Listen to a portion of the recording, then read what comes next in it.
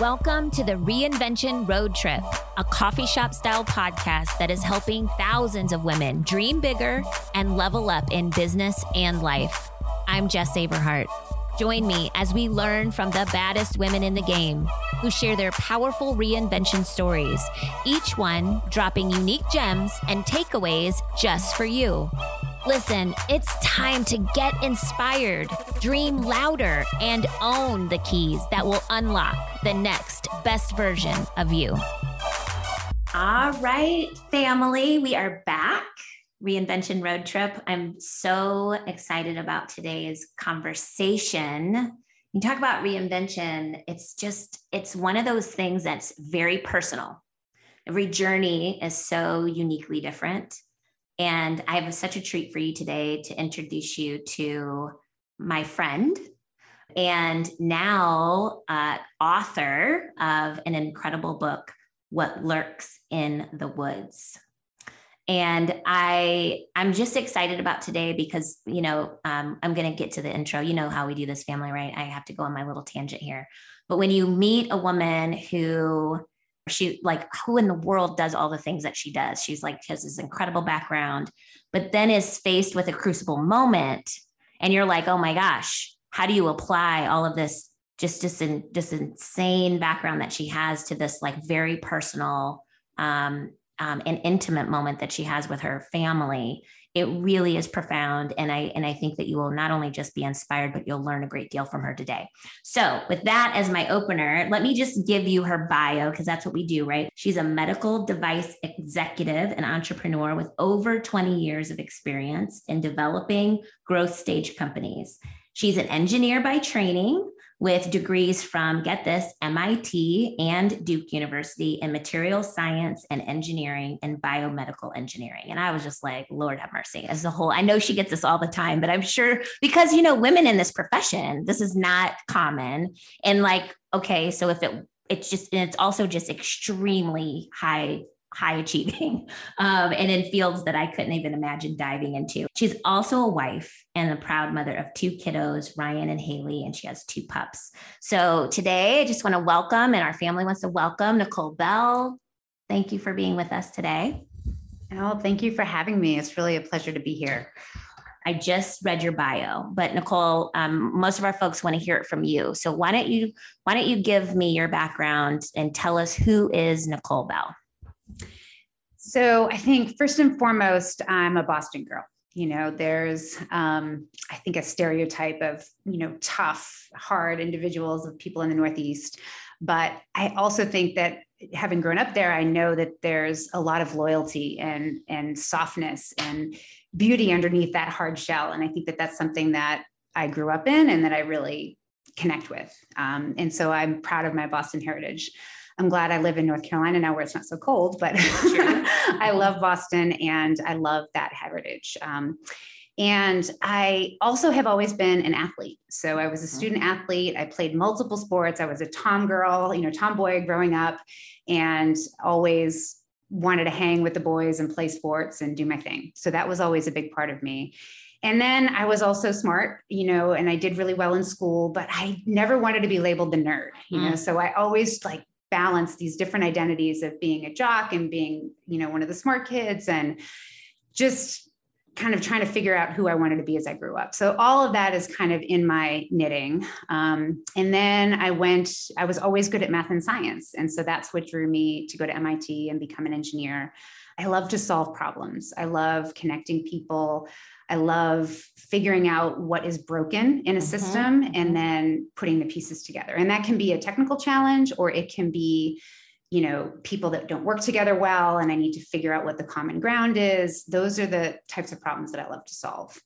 And that's, as I got into my professional career, that really drew me to startups. I was really fortunate that early in my career, my MIT professor actually recruited me to his startup. And I just fell in love with it. Because I'd always been an athlete, I did all team-based sports. And then going into a startup where you have 6 to 12 people all rowing in the same direction. The CEO is the the leader of the company and he's also the mail clerk, just one of these things.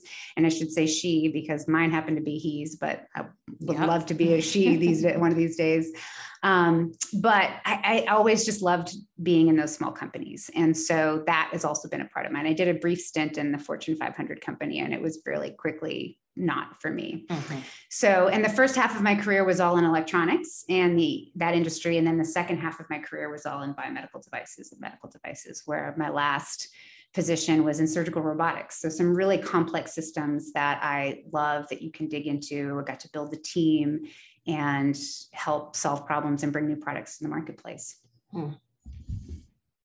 Awesome. Well, and my background, I have a little bit of a startup background. One, we're both entrepreneurs, so we share that, but also was part of Google for Entrepreneur, the startup organization here at American Underground. So I can appreciate that small team atmosphere. And this is all in her book, but very lucky to have you as you kind of move through that space pretty easily, fluidly. And this isn't the topic today, but also that diversity of mindset. Having a woman on a team really changes the game. A smart, brilliant woman, but at the same time, that perspective, I'm sure, was invaluable for them and their success. So great background. Let's talk about your book. Okay. All right. So you just wrote this new book. It actually just launched when everybody listens to this podcast. It will have been about 6 weeks ago. So you've written this new book, What Lurks in the Woods. It's compelling. It's heartbreaking. I cried quite a bit in this book. I also was triumphant for you. I was thrilled and inspired at the same time. And then there's shocking revelations in this book that I will take with me forever now. And I cannot wait to continue to share the knowledge that I gained. And so again, I'm a little bit off script here, but I think it's important to say that your background and the fact that you're a wife and mother really comes through in this book, because you're very specific and very technical. And at the same time, it's superhuman. You can't help but understand, as a wife and as a mom, as a parent, the raw emotion of the journey that you took with your husband and with your family. And that comes from your lived experience. Beautifully written, Nicole. So I've kind of nodded to this, but What Lurks in the Woods is about a man. It's actually about Nicole's husband and the fight to save his life. So Nicole, why don't you, for our listeners, just give us sort of that summary, tell us a little bit about that story. This is your crucible moment. So tell the listeners about what happened, and then we'll get into like the what's next after. So, obviously this podcast is all about reinvention, right? And sometimes people get restless and they want to reinvent themselves because they're not happy with where they are. But that was completely the opposite for me. I was very happy. I had a great career. I had 2 young children and a husband that I adored. We were really well matched. He was also an executive, very smart, very charming. Made me laugh in so many ways. And it was really a perfect time. He was older than I am. He had decided to retire early and be Mr. Mom. So he always said to me, like, this is your time to shine and I want to support you, which is every woman's dream. Right. Yeah. And so I was in a great space. And then all of a sudden things started to change. Russ started becoming a different person. He was depressed. He was irritable. He was moody. He was nasty. We never used to fight. We were a really great pair, which, because we were both engineers, we would just like debate, and we would logically put out our arguments, and then figure out who was right. But all of a sudden we were fighting all the time. And it was to the point where I thought we were headed for divorce, and we went to counseling, but it didn't help. And I thought that we were going to be one of those casualties of young children, and we just didn't make it to the other side, because there's a lot of stress of having young kids. And I was like, well, maybe it wasn't the right decision for him and it's not working.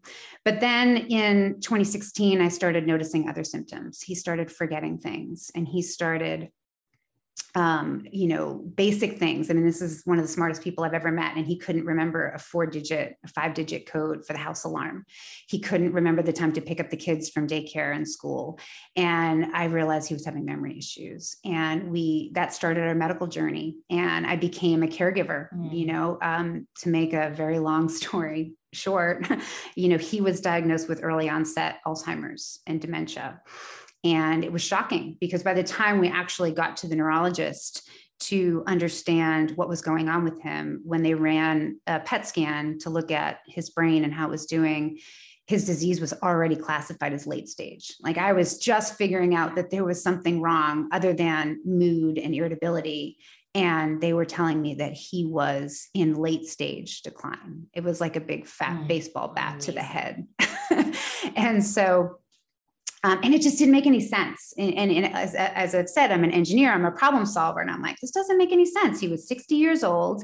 He was very physically fit. He had no genetic markers. I had him tested for everything that I could find on the most, up to date Alzheimer's panel. He had no comorbidities. I mean, like all the things that you're supposed to do for brain health, he was doing it, eating a Mediterranean diet, exercising, all of it, all the things.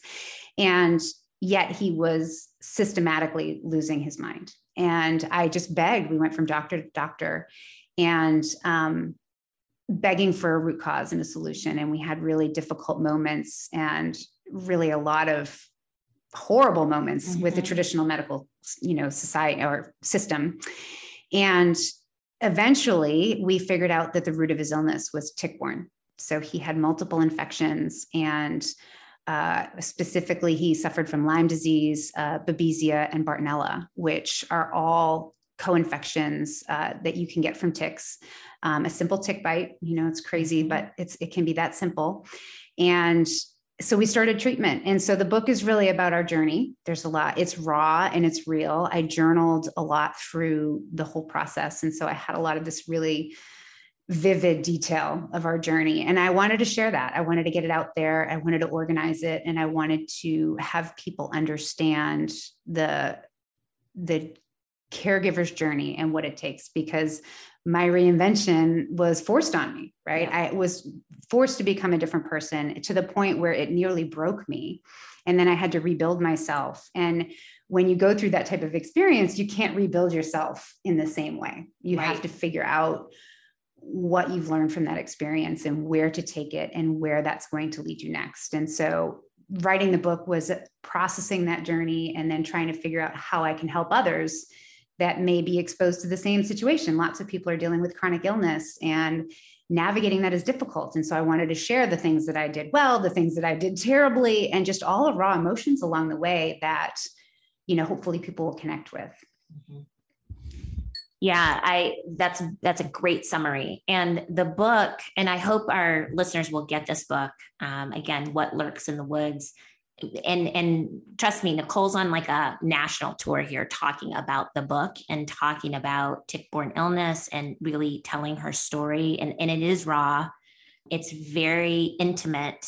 You do feel like you've moved in with her in these few years. You get to really understand her children and how this impacted them from her perspective. It's beautifully written. And so I would encourage everybody to it's a quick, easy read in the sense that, you can sit down and move through it and you will be changed at the end. So I would encourage everybody to get the book.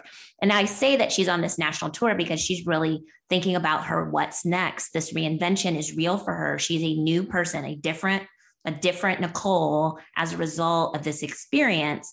And I don't know how many people are asking her these questions, but we're going to do it a little bit differently because I want you to read the book and I want you to learn and I want you to get this knowledge like I did and be a changed reader around the information that she provides around tick-borne illness. But what I want to talk about today is I want to really just talk about Nicole and how she emerged from this crucible moment different, and how the fire did press in on her and created something new and special for the world, beginning with the book, but not ending with the book. The book is really the beginning, the catalyst of, I believe, a movement that she will champion nationally, globally around this issue. So at the end of the book, or near the end, not the last chapter, but very close, you have a chapter that's titled, Who Am I? Who am I? I was excited to dig into that one because I wanted to know, who are you now? And out of that came a very special family gift through your core values that you guys developed. But let's talk about the who am I and how do I want and what do I want to be? How did you get there? Yeah.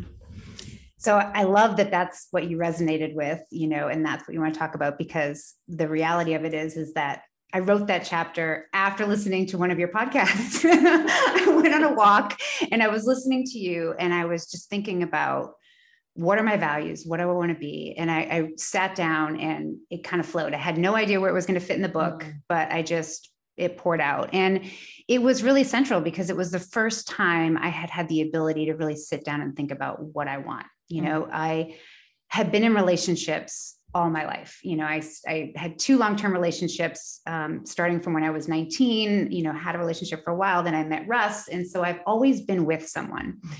And I've always been in a job or at school or having things that are dictating my time and what was going on. And I was in a very unique situation of now trying to decide, well, I don't have that right now. I don't have a job because I had to leave my job in order to care for Russ. I don't have a partner. I have 2 young children who basically will mirror and learn from everything that I do. And so I have this opportunity to decide who I want to be, which is a gift. I mean, I had been through a lot of hell, but that ability to say, what do I want to do with the time that I have left on this planet, with the perspective that I've gained through going through this tragedy, is a gift. And so I really did some introspective work in trying to figure out what's most important to me. And that's where the core values came out. What are the things that I hold?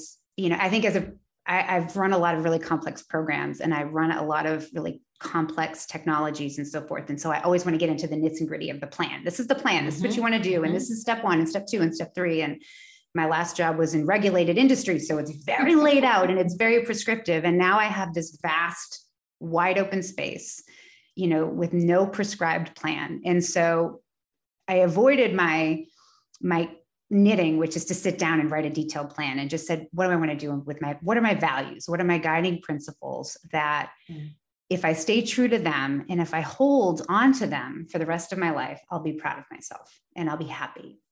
And that's where I came up with the list. So should I just go through them? Yeah. Okay. So the first one is health. The first one, I mean, I know that doesn't maybe echo a lot of people do God or, or spirit or whatever, but for me, it was health. And that was really core because watching my husband, Russ, decline, it just became overwhelmingly apparent that if you don't have health, you can't do anything. You can't be in service to anyone. You can't help anyone. You feel miserable. And it can literally, in the case of Russ, steal away the person at your core. I mean, he became a different person that I didn't even recognize, both, not just with the dementia, but just with a lot of the mood changes that came along with some of these infections. And so health is number 1. And it also was really apparent to me as now a single mom to these 2 young kids that I need to keep myself healthy so that I can be there for them, because I don't want somebody else to raise my kids. I want to raise my kids. And if I don't take care of me, then I won't be able to do that and have that luxury. Yeah, I have to jump in here because as I was reading the book, and when Nicole came to visit earlier today before we did the recording, I said, girl, I was so convicted by first of all, in the book, you do get convicted about the very specific things, but you also watch how important, just how quickly you think you're fine, you think you're healthy, and just how quickly that changes. And then you see the residual impact on family. I was very moved by that and extremely convicted. And I was like, girl, we got to talk about my health regimen. Sometimes I think I'm doing well, then sometimes I forget how important it is. And I just eat whatever and don't work out or whatever, like we all do. But this book kind of solidified for me how precious and how unpredictable our health is. And you said we're just made up of, what'd you say? Biochemistry. We're just all made up of biochemistry. And so if it gets off kilter, or something shifts or changes, or something's happening that you're not aware of, an invader, which is what you'll learn in this book, it can change overnight. And then the impact on family and friends is real. And so we do have to protect that and have to make it a priority. So I have no judgment around you making that number 1, because it's critically important to our life, not our life, but fulfillment and how we live our lives, our wellness. Yeah. Yeah. And it's really deep. I mean, it's more than just going to the doctor annually. It's become a passion for me to really understand the root causes of health, how to balance your hormones, your metabolic system, your immune system, all those things. So that's a core passion of mine.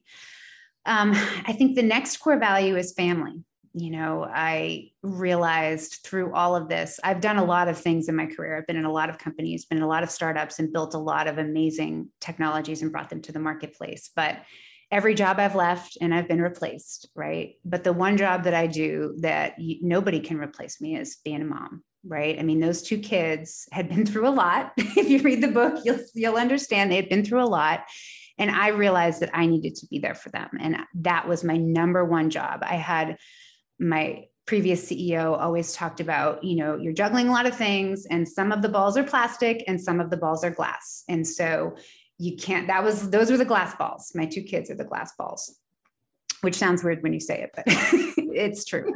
And so family is the number two value. And then third is growth. I'm a lifelong learner. I love to learn new things. I think it's one of the reasons I love startups. It's one of the reasons I moved around in my career and sought new technologies, is because I love to learn and I love to solve problems and find things that are intriguing and interesting and really explore the depths and then figure out how to make it better. And so that growth and that learning is critical to me. And it's not just about self-learning, it's also about using that learning to be a beacon for others. One of the things that I like to do is communicate. I think that in my career, I always found myself in positions where I was bridging the gap between different voices, whether it's engineering and legal or engineering and marketing, whatever it is. I somehow always find myself in that middle in communicating. And so I want to learn and grow, and then I want to be a beacon to help others. And so that's why sharing my story was so important, because I don't want anybody else to go through what we went through, and I want other people to learn from our experiences and see the things that I did wrong and the things that I did right, and make their journey better. The fourth value is friends. Dementia can be so isolating. I've always been a social person. I've always had a big network of people. I love team. I love, surrounding myself with amazing people. But as I went through with Russ's illness, it was so isolating. I mean, he isolated himself because he had a lot of psychiatric issues, and that made it difficult to have deep-seated relationships. But I think the dirty little secret of dementia is that there's a lot of shame that comes along with it. I mean, Russ was embarrassed. He was an executive. He was the guy. He was the entertainer, and so many things that he built himself up from nothing. I mean, from a poor family in Georgia, he was the first person to go to college, and he built himself into this high-powered executive, and he was losing all of that piece by piece. And so there's a lot of shame that comes along with that is unfortunate, because it's really not in your control. And so we were very isolated, and there were times when his dementia got really bad that I couldn't leave the house. And so as I reemerged on the other side of that, friends became my first thing. And it was just a blessing to go out and talk to people and to engage with them. And I really became obsessed with, okay, who are my people? Who are the ones that are going to be on this bus with me and this journey and help me along? And that, to have such amazing friends is just been such a gift. So that's important. And I like to treat my friends like family, because that's just, there's the family you're born with, and then the family that you adopt and you choose. And so got a lot of those. And the fifth value is independence. As I said, I had been in relationships for all my life, and I have a personality. I talk about this personality called ProScan. It's a tool, and I'm a midline profile, which means I'm highly adaptable. I can dial my skills up to be dominant and in charge, or I can be more introspective, and I can be a listener and more patient. And so I'm really good at adapting, which I think is why I love startups so much, because it really allows me to flex those muscles. But it also occurred to me that I had done that in my relationships, and especially with Russ's illness, I had let him take me into his mood swings, and I had let him take me into the depths of his depression and his anxiety and all those emotions I had been swept in, with him. And so I wanted to make sure that I was financially independent so that I could take care of my family, but also emotionally independent. So independence means that duality for me, those two things. I wanted to be emotional. I don't want to rely on anybody else for my happiness. I want to have that inside, and I need to own that. And the last value is fun. I mean, that's just why I think I was so attracted to Russ, because he was funny as all get out. I mean, anytime the beauty of having this book out, a lot of his friends have read it. And I've heard so many wonderful stories that, you forget, right? Because you can't keep it all in your brain. And so I'm trying to write them down, but he's just funny, and he made me laugh, and he knew tons of jokes. And I felt like his disease kind of surgically removed that fun from our family. And one of the things that was so important to me in rebuilding is to bring that fun back. I wanted to be the fun house that the kids wanted to come play with. And I wanted to have that feeling of comfort in my house, which we didn't have for years. And so keeping that in mind, especially as the mom of two young kids, I mean, my kids now are 11 and 8. And so having the ability to play with them and do the fun things is really critical. So that's kind of my map. Those are the values that if I stick to those, there's a lot of things I'm passionate about, and there's a lot of things I want to learn, but those are the ones that are kind of my guiding light. Beautiful.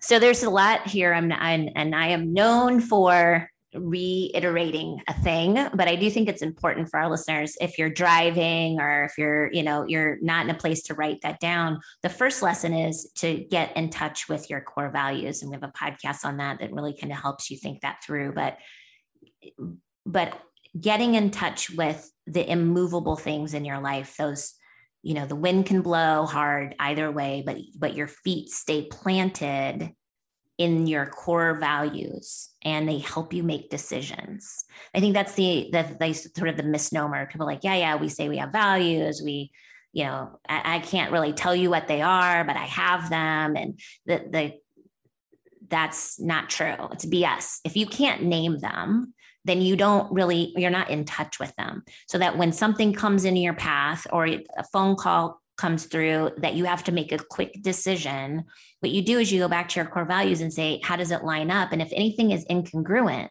out of line, you can make an easy decision because you know that it will ultimately either lead to your fulfillment and happiness, or it will lead you down a path of like indecision or angst or stress or anxiety within the family. And you always ask yourself why? Well, it's because you made a decision that was outside of your core values. It's pressing on what's important to you.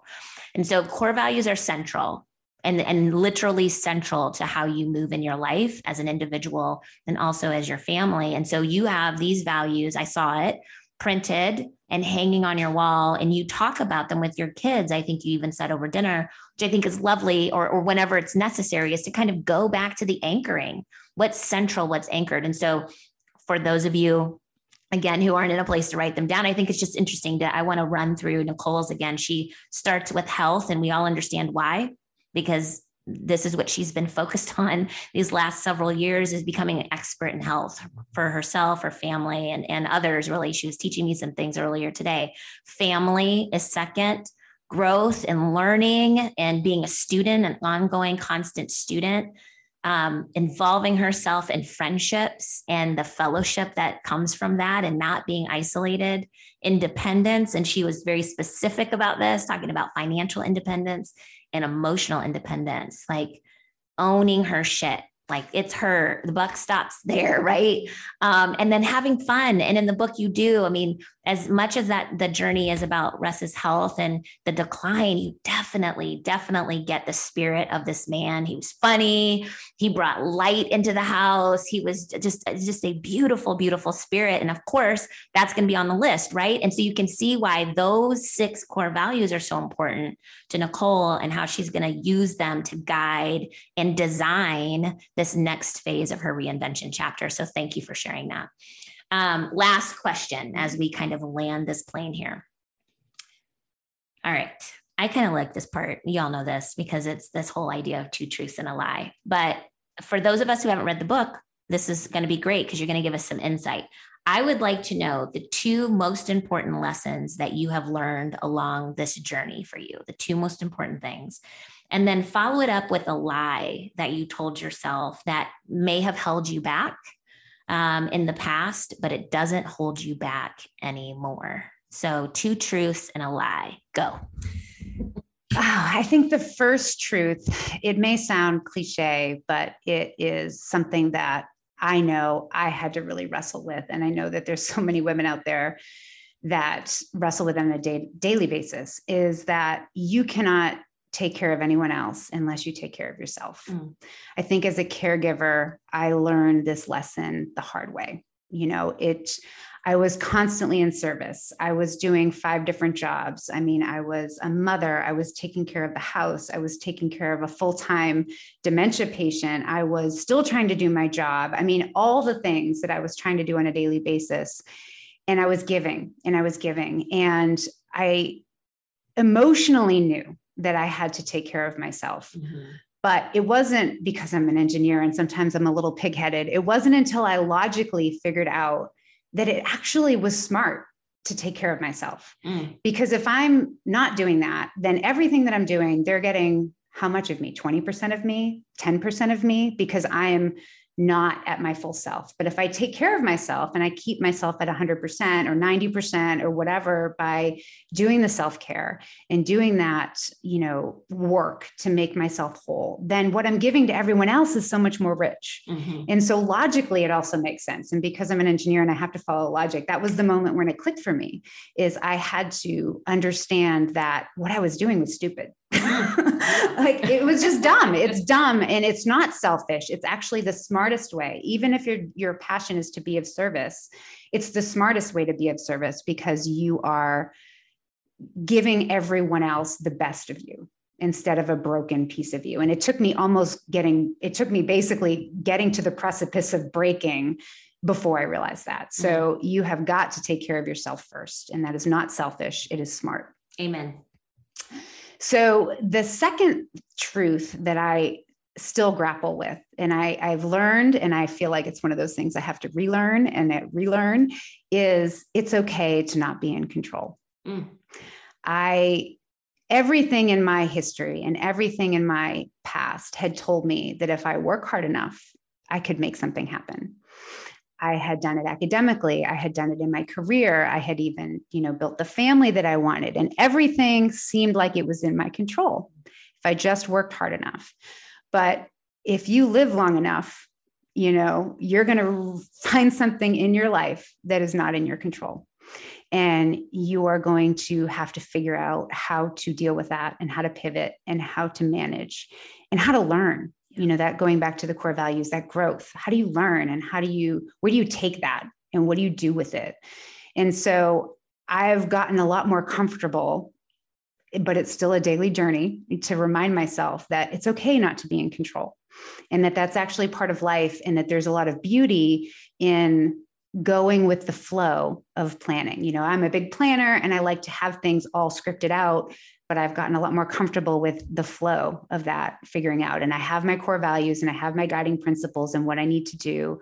And the exact path doesn't have to be, these beautiful laid out brickworks. It can be a little bit more, fluid. And so that's been a key truth for me. But I think that being in control leads to the lie. Okay. The lie that I told myself over and over and over and over again was that I was a failure because I wasn't in control. Before I kind of, let go and realize that sometimes things just happen, I wasn't doing everything. I have high expectations for myself. And I felt like I was a failure as a mom. I was a failure as a caregiver. I was a failure at my job, and I was a failure at everything. And so I told myself that time and time again, I'm a failure. I'm a failure. And in hindsight, in looking back over my journal entries and looking back and as part of the writing the book, I realized that sometimes you really need to redefine success. Sometimes, and I hope that, not everybody has these moments, but sometimes you'll reach a time in your life where the success is really just surviving. Success for me was getting through and sheltering my two little kids as much as I could from the chaos that I was surrounded in. And so I wasn't a failure, just getting through, surviving, and then figuring out how to learn from it and how to make other people's experiences better was really the best that I could do. And so releasing that control and realizing, hey, you're not a failure. You don't have to have everything turn out the way that you think that it's going to in order to have a meaningful, purposeful life. I'm going to take this terrible experience that happened to me and I'm going to make something of it. And I'm going to help others so that they don't have it happen to them. And that's what is my passion. That's, driving me on a day-to-day basis. And that's going to be my why. So. Yeah, girl, I thank you and you're very vulnerable in the book too. You're very vulnerable. So it doesn't surprise me that your lie is to say to the world, I felt like failure, even though all evidence, if we were to look at your timeline, the evidence doesn't prove that out at all. I mean, you've just your constant triumph is how I talk about you. But I do appreciate that because we do, as women, we pack on all the concerns around us. We pack on the small moments that feel like they're amplified to every degree. And we feel like that we failed in that moment. But the truth is that over time, if we were to string it out, it's just the steps to something bigger. It is the steps to a triumph. Right. But we can't often see it because we're in the moment, and that one moment, that one tone that we took with our kid, or the one time we were late to the XYZ, or in your case, not being able to fix this chronic disease that was taking over your husband's body. And as an engineer, feeling like you should be able to figure this out. I'm smart. I should be able to figure this out. I can save him. And not being able to, as a woman and as a professional, successful woman, it doesn't surprise me that we would label that moment as a failure. But in truth, and we talked about this earlier privately, and you'll see this in the book, you cannot escape the synchronicity of so many moments that Nicole has gone through with her story, and even what's happening to her now with the story being released, and how she is getting ready to change and revolutionize this understanding and the work around tick-borne illness in ways that will save lives. It makes me very emotional.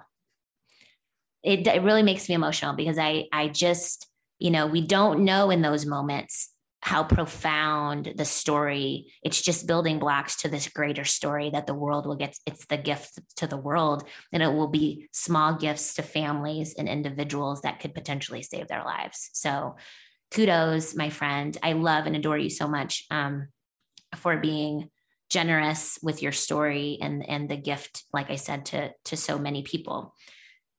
And I want to leave you with the last word, and it can be whatever it is, but sometimes people will leave us with resources or things that have moved them. They may want to leave us with like a mantra or whatever. I say books, podcasts, all those things, routines, but there may be just something that's on your heart that you want to leave to our listeners as sort of a final. Obviously, go get this book, What Lurks in the Woods, because that's the beginning. But what else? I think that, the book was a big part of my healing journey, right? It was me processing the chaos and trying to learn. But I think phase 2 of my learning has been all about how the body internalizes trauma, and really trying to unpack the years of stress that I've lived under and the years of emotion and what that does. Because as you mentioned, I do believe that the body is just a big ball of biochemistry. Mm-hmm. And that was evident in Russ's behavior. And as I've met lots of people in the chronic illness community, I'm seeing countless examples of that. And so it's unrealistic for me to think, well, I'm not just a body of biochemistry too. And how is my trauma, changed the way that I am and the way that I think? And so a book that I read recently that I really love is The Body Keeps the Score. And that really talks about people who have been through trauma and how it changes your nervous system, how it changes your biochemistry and your hormones, and how, you can get into learned patterns. And so I feel like that is phase 2 of my healing, is really understanding how I've done lots of testing and in terms of where my hormone status is. And I'm doing things like breath work, to help calm my nervous system. And just, I don't want to live in crazy town all the time. Right. Yes. I have lived in crazy town, and that you don't want that to become natural. You have to really establish what your baseline is and what normal is. And I think breath work and meditation and reading and learning in that area has been a key part. I think, like I said, I think it's phase 2 of my healing. And so anyone who's been through some things and been through some shit, I would encourage you to explore that. And I think breath work and meditation, yoga, and all those things are huge, huge help to really figure out what your body is telling you and how it's been impacted by what you've been through. Well, that's it. I said she gets the last word, and I mean it. I think that's a fantastic way to sort of launch us into the next phase. Really think about what you need. If I'm going to summarize, because I guess I'm going to, if we're going to summarize, it is, what do you need next? What's the next right thing? We talk about that a lot. What is the next right thing? And I've been really kind of, this phrase has been running around in my head, and I've shared it with Nicole and in other settings, but it's this idea of, are you going to repeat what you did yesterday, today, or are you going to evolve? It is a choice, repeat or evolve. And for you, Nicole, you're evolving constantly, but you're seeking it out, and you know what your next right thing is. So for our listeners, what is your next right step? What is the next right thing? And go do it. Nicole, I adore you. Love you, friend. Thank you for the gift of What Lurks in the Woods. This is an incredible memoir with lots of great lessons and a great story, just a great story. You and your family are amazing and will change lives. And so we are grateful to know you. Thanks for being on the podcast. Thank you for having me. It's been a pleasure. Oh, awesome. All right, friend. Bye. Thanks, friends, for riding along on today's Reinvention Road Trip. If you like what you heard, tell a friend and leave us a review. I know it seems like a little thing, but it is so important to see if we're on the right track. You can find the show notes at jessaverhart.com/podcast. And don't forget to join the Reinvention Road Trip by signing up for our newsletter, where I share behind-the-scenes details and nuggets that you won't hear on the show.